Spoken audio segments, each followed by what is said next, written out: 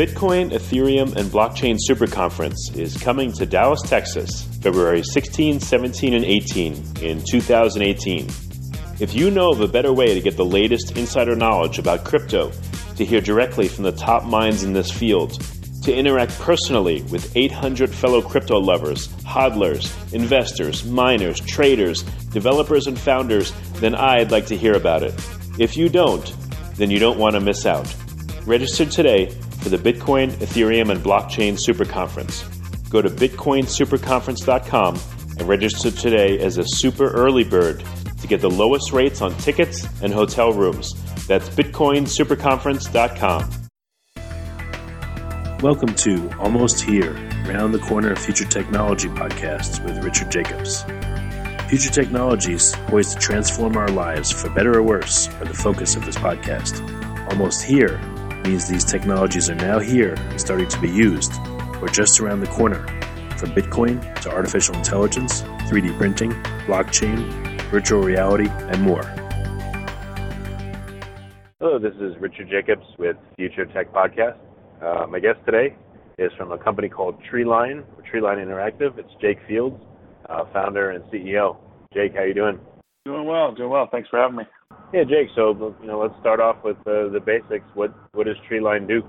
Treeline is a software development shop that has been focused on emerging technologies, I guess, for the past 12 or 13 years now. So we've been in a number of different fields as we've kind of evolved, but it's kind of a hybrid of professional services and also product incubation. So we work with a number of different clients to help solve specific problems they have, and we come into their organization, help augment their resources, build out different product technologies, or there's additional products that over time we've started to develop and then spin out into their own organizations to help kind of solve recurring problems that we're seeing within the field and different emerging opportunities. So what's some examples of your top software projects? What were they about? So we do a lot of stuff across entertainment, medical, even into a lot of kind of the startup realm. But in the past, we had done kind of started out in the action sports world. So we've done a lot of work that helped deal with work with, I guess, the X Games and also a lot of different ski resorts. So that's kind of where we started. That evolved a bit into events. And then more recently, we've been solving kind of more connected device IoT type problems. So one example in the medical field, we were working with a West Health who's here in San Diego, and they were looking to implement a wireless fetal ultrasound monitor. So we were able to help them work through the product prototype and build out phase, and also build out the mobile technology to connect it, and then build the web and cloud infrastructure to be able to manage that data. So that's something that we were able to do kind of on an external basis. Example from an internal product side of things is a transportation logistics platform that we put together more recently that deals with connecting the supply chain and also interactivity of drivers and how they work with their vehicles. And then that's also played over a little bit into some of the work we've done in the IoT realm, be able to connect industrial manufacturing type devices to the internet. So as you can see, it's a variety of stuff, but I think connectivity sensors is really a common thread there. And then a lot of the additional data that gets augmented on top of user input. Yeah, so what's new with connectivity? It's going to be IoT devices all connected, and are they going to include algorithms to analyze what each device is doing or to optimize the system? Yeah, I think everybody is pushing to be, the central hub, whether you look at, the home and the consumer side of things, which I think is a tricky market, I think, for new products, but, some people are getting some real traction there. Or even if you look at business and, industrial automation, people are trying to figure out how do you bring all these devices together to speak a common language. There's a lot of system integration that needs to ultimately happen on the back end. Not everything is going to be speaking the same wireless protocol to come together. So you need to really have a strong back office configuration that is open to receiving the data sets that's going to get across the board. And I think that's something in the past that was challenging for organizations. Even a lot of the organizations that got a little bit of a leg up and, early, some of that being transportation, banking, even some things like casinos, they were using technology early and actually ended up handcuffing them and tying their hands a little bit longer term because their systems are so old, they weren't really architected to deal with all these different types of data that they would need to integrate with. So I think they're in the process of solving that, but it's really just a matter of iteration. And now everybody's kind of taking that future forward approach of having external data sources, APIs, and a centralized data store to be able to run analytics on. I mean, I think the next real step is for everybody to be operating in real time. That comes with its own host of challenges, but real time is that next opportunity, which allows you to then move into predictive, which solves problems that are coming down the pipe in the future. So what industries do you think are in most need of better connectivity and real-time data analysis? I think where we've seen it, just based on our experience, I'm sure there's plenty of other, has been this kind of manufacturing world and the transportation realm. There's a lot of things that are happening. If you take a look just at the manufacturing side of things, you have equipment that's operating in the field. Some of that equipment stays there for, 20, 30 years because it's an industrial device that serves that, specific function. But those need to be maintained and kind of reviewed on a regular basis. And you can't have a kind of advanced replacement type guy out there every single week to understand if, the bearings are wobbling on a, some sort of rotator pump. But at the same time, you can go ahead and implement sensors that phone home so you can understand when issues may happen or are going to happen in the future. Some of this allows you to prevent downtime. And if you're doing, a run on some pharmaceutical drugs or whatever they might be that you're using a pump for a clean room, you may lose, $20, $30, $50,000 easily just by, the downtime on that equipment. And that's without just lost work availability in the future. That's purely that run that may fail. So all those things are areas where the threshold, within the margins and the business operations are going to continue to reduce so that people will need to understand what their equipment's going to do in advance. And it won't be acceptable to have any types of failures and downtimes, at least, as we get a little bit ways out here. How automated are the most critical industries right now? Are they pretty far along, or are they in the Stone Age? Or? I can't speak to all the industries. If you take a look at something like power plants and some pretty advanced turbines, they've gotten to the point where they understand they don't have those margins for error. But as you go down the supply chain and even just the industrial chain a little bit further, I mean, virtually nothing is monitored. I mean, you're probably talking about single-digit percentages. Which, you don't necessarily need to hit 100%, but there's probably at least, 40 to 50% of your critical infrastructure that you need to make sure that you keep online and be able to do so without, having humans go ahead and touch everything every single day. So I think that's where there's the big opportunity, and it's a pretty expansive space as you take a look at all the different realms of manufacturing and industry that start to get involved and even pan out into wastewater and other things that deal with, the smart city. Which is, a whole other machine of its own. So what do you think is realistic in the next 5 or 10 years in terms of IoT, and what industries and where will people see it versus, what's way off in the future? I think it always feels like you're right about there, but it does seem like we're at a pretty interesting tipping point where, IoT has come in. It's been the golden child of explosion, and there's going to be billions and billions of connected devices, trillions. But it didn't quite take stride as quickly as people would have thought. You got the connected devices for consumers. We got some for industry that started to come together and kind of paint the vision, but a lot of it's been case studies. A lot of it's been companies that are testing things out. I think there's enough data out there now. I think costs of, microcomputing and even battery power and, cellular connectivity have all been driven down. So the next 5 years, I think, is going to be pretty exciting to see that really start to hockey stick up, especially as these companies can prove actual ROI and use these technologies as a competitive advantage versus, a hobby or an interest or an R&D project. And I think that'll allow some of these industries also or force them to consolidate further as you end up with a couple lead players that really run a streamlined operation. The other folks that don't adapt won't be able to compete. So, those kind of roll those companies up, and you'll end up with a, slightly different landscape. At the same time, we'll be doing IoT, and then we'll have self-driving vehicles and flying cars and all that. But, I think those ones are going to be a slightly longer timeline than the direct impact that IoT can make right now within these spaces. Well, connectivity is coming. What about security? I mean, that's going to be a huge factor, I would think. How's that going to be addressed?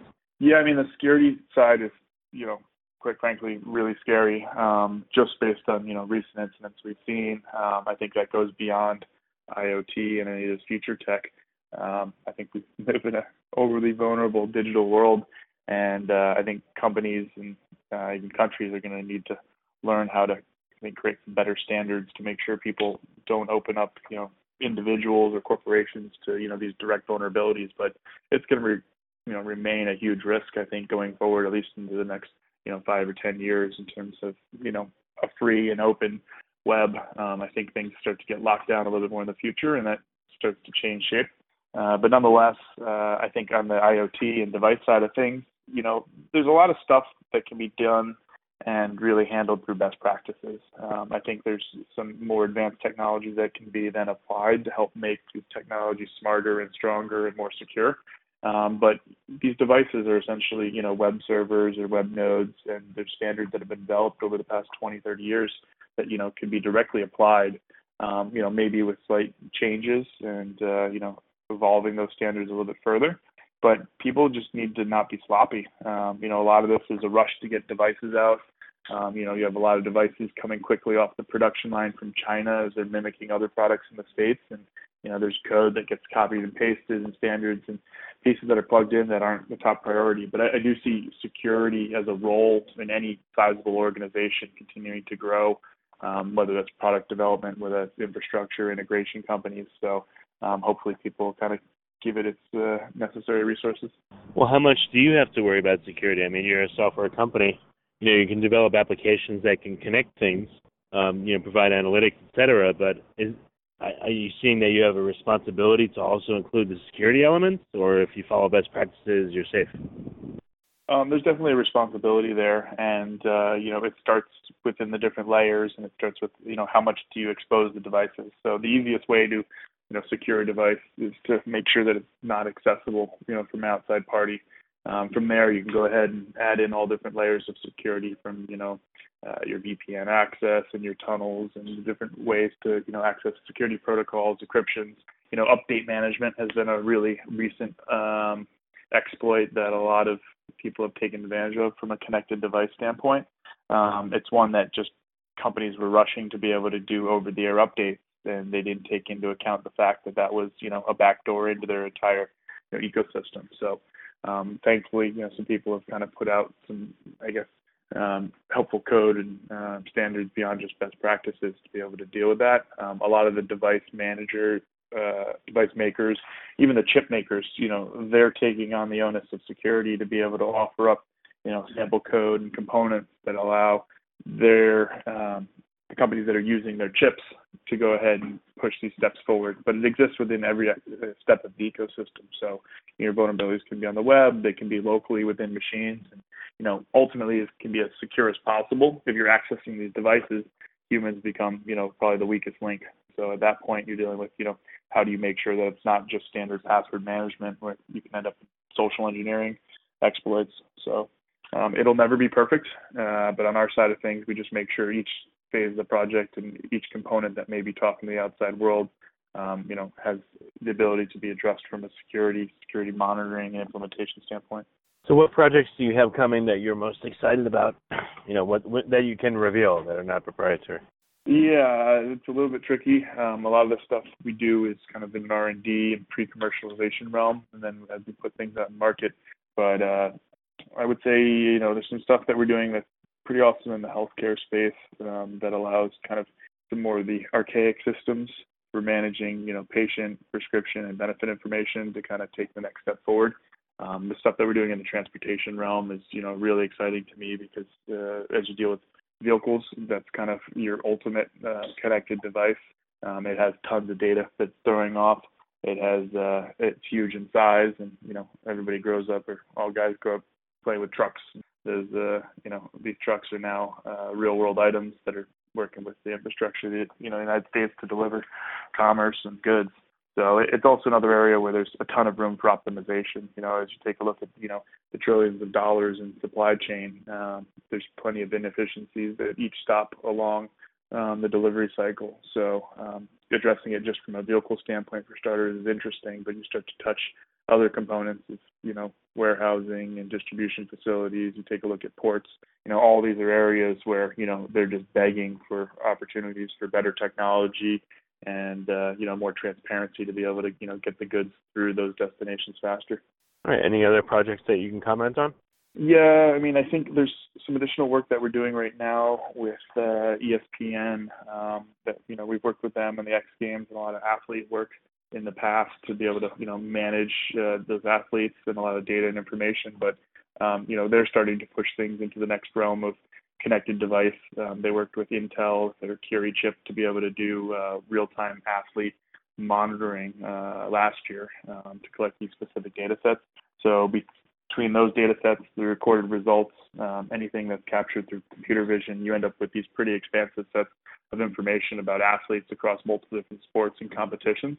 It's another example where you have, too much data to be able to do anything with. So we're putting together some back-end systems to be able to really take that data to the next step, to take a look at, what are predictive results, what's different notable information that could be reported about the past, and how is that most relevant to broadcast and, the spectators in the future. So taking a whole other realm of, performance data out of machines and really applying it to humans and understanding how that can be then further applied, I guess, for entertainment and, in a space that really has a bigger opportunity to expand beyond where it's at now. Any, since you not only see data, but you set up the networks that handle vast amounts of data, any surprises you see from all this integration and connectivity work? Unanticipated good or bad consequences for these companies? I think whenever you're dealing with mobile connectivity, there's a score of nightmares that you deal with, and you work through those challenges, and you understand how to, have redundancy. You understand where you need real-time data or not.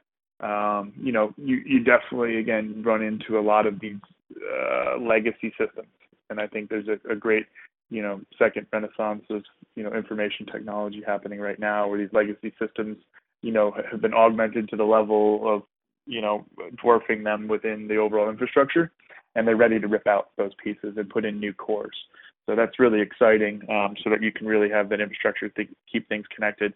And the other thing is, understanding that connectivity, understanding both the fidelity and the reliability of that data.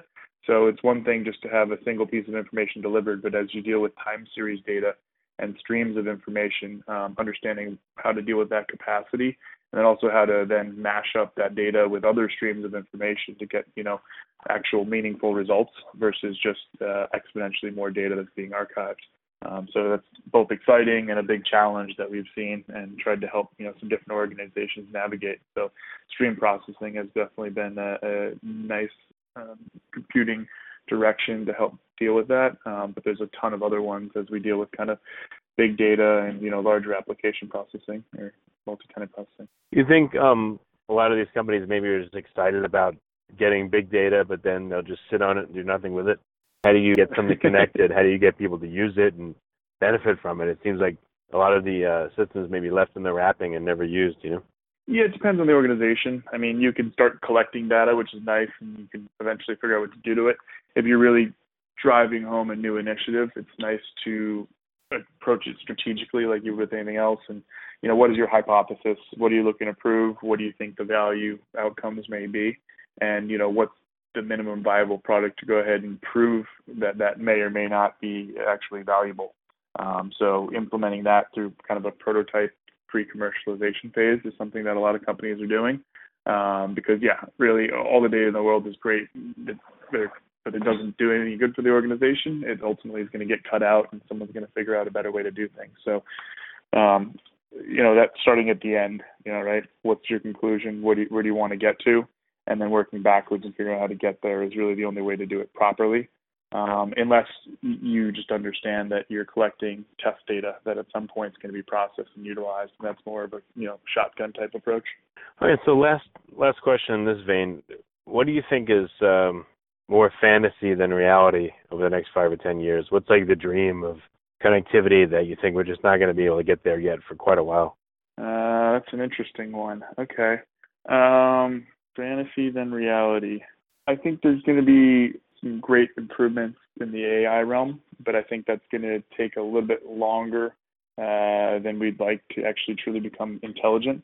I think that the problem with a lot of these technologies is you start to whet people's appetite, and then their expectations grow and grow and grow.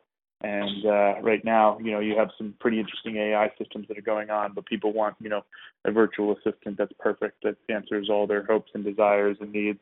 And it's interesting, services are augmenting that with humans to help bridge the gaps.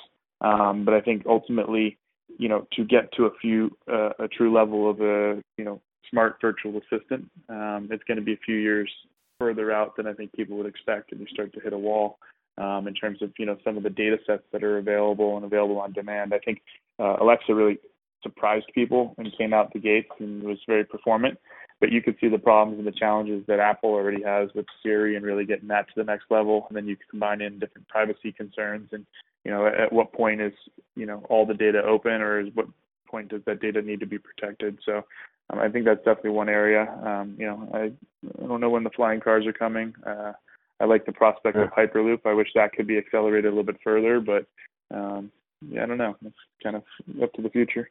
Well, very good. Well, how can people find out more about Treeline and start interacting with you? Yeah, so you go ahead and visit treelineinteractive.com, and we're based down here in San Diego, but, we work with people throughout the country and throughout the world.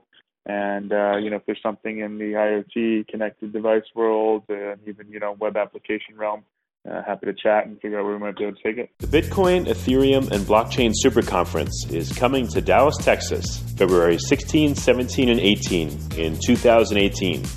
If you know of a better way to get the latest insider knowledge about crypto, to hear directly from the top minds in this field, to interact personally with 800 fellow crypto lovers, hodlers, investors, miners, traders, developers, and founders, then I'd like to hear about it.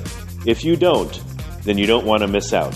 Register today for the Bitcoin, Ethereum, and Blockchain Super Conference. Go to bitcoinsuperconference.com and register today as a super early bird to get the lowest rates on tickets and hotel rooms. That's bitcoinsuperconference.com.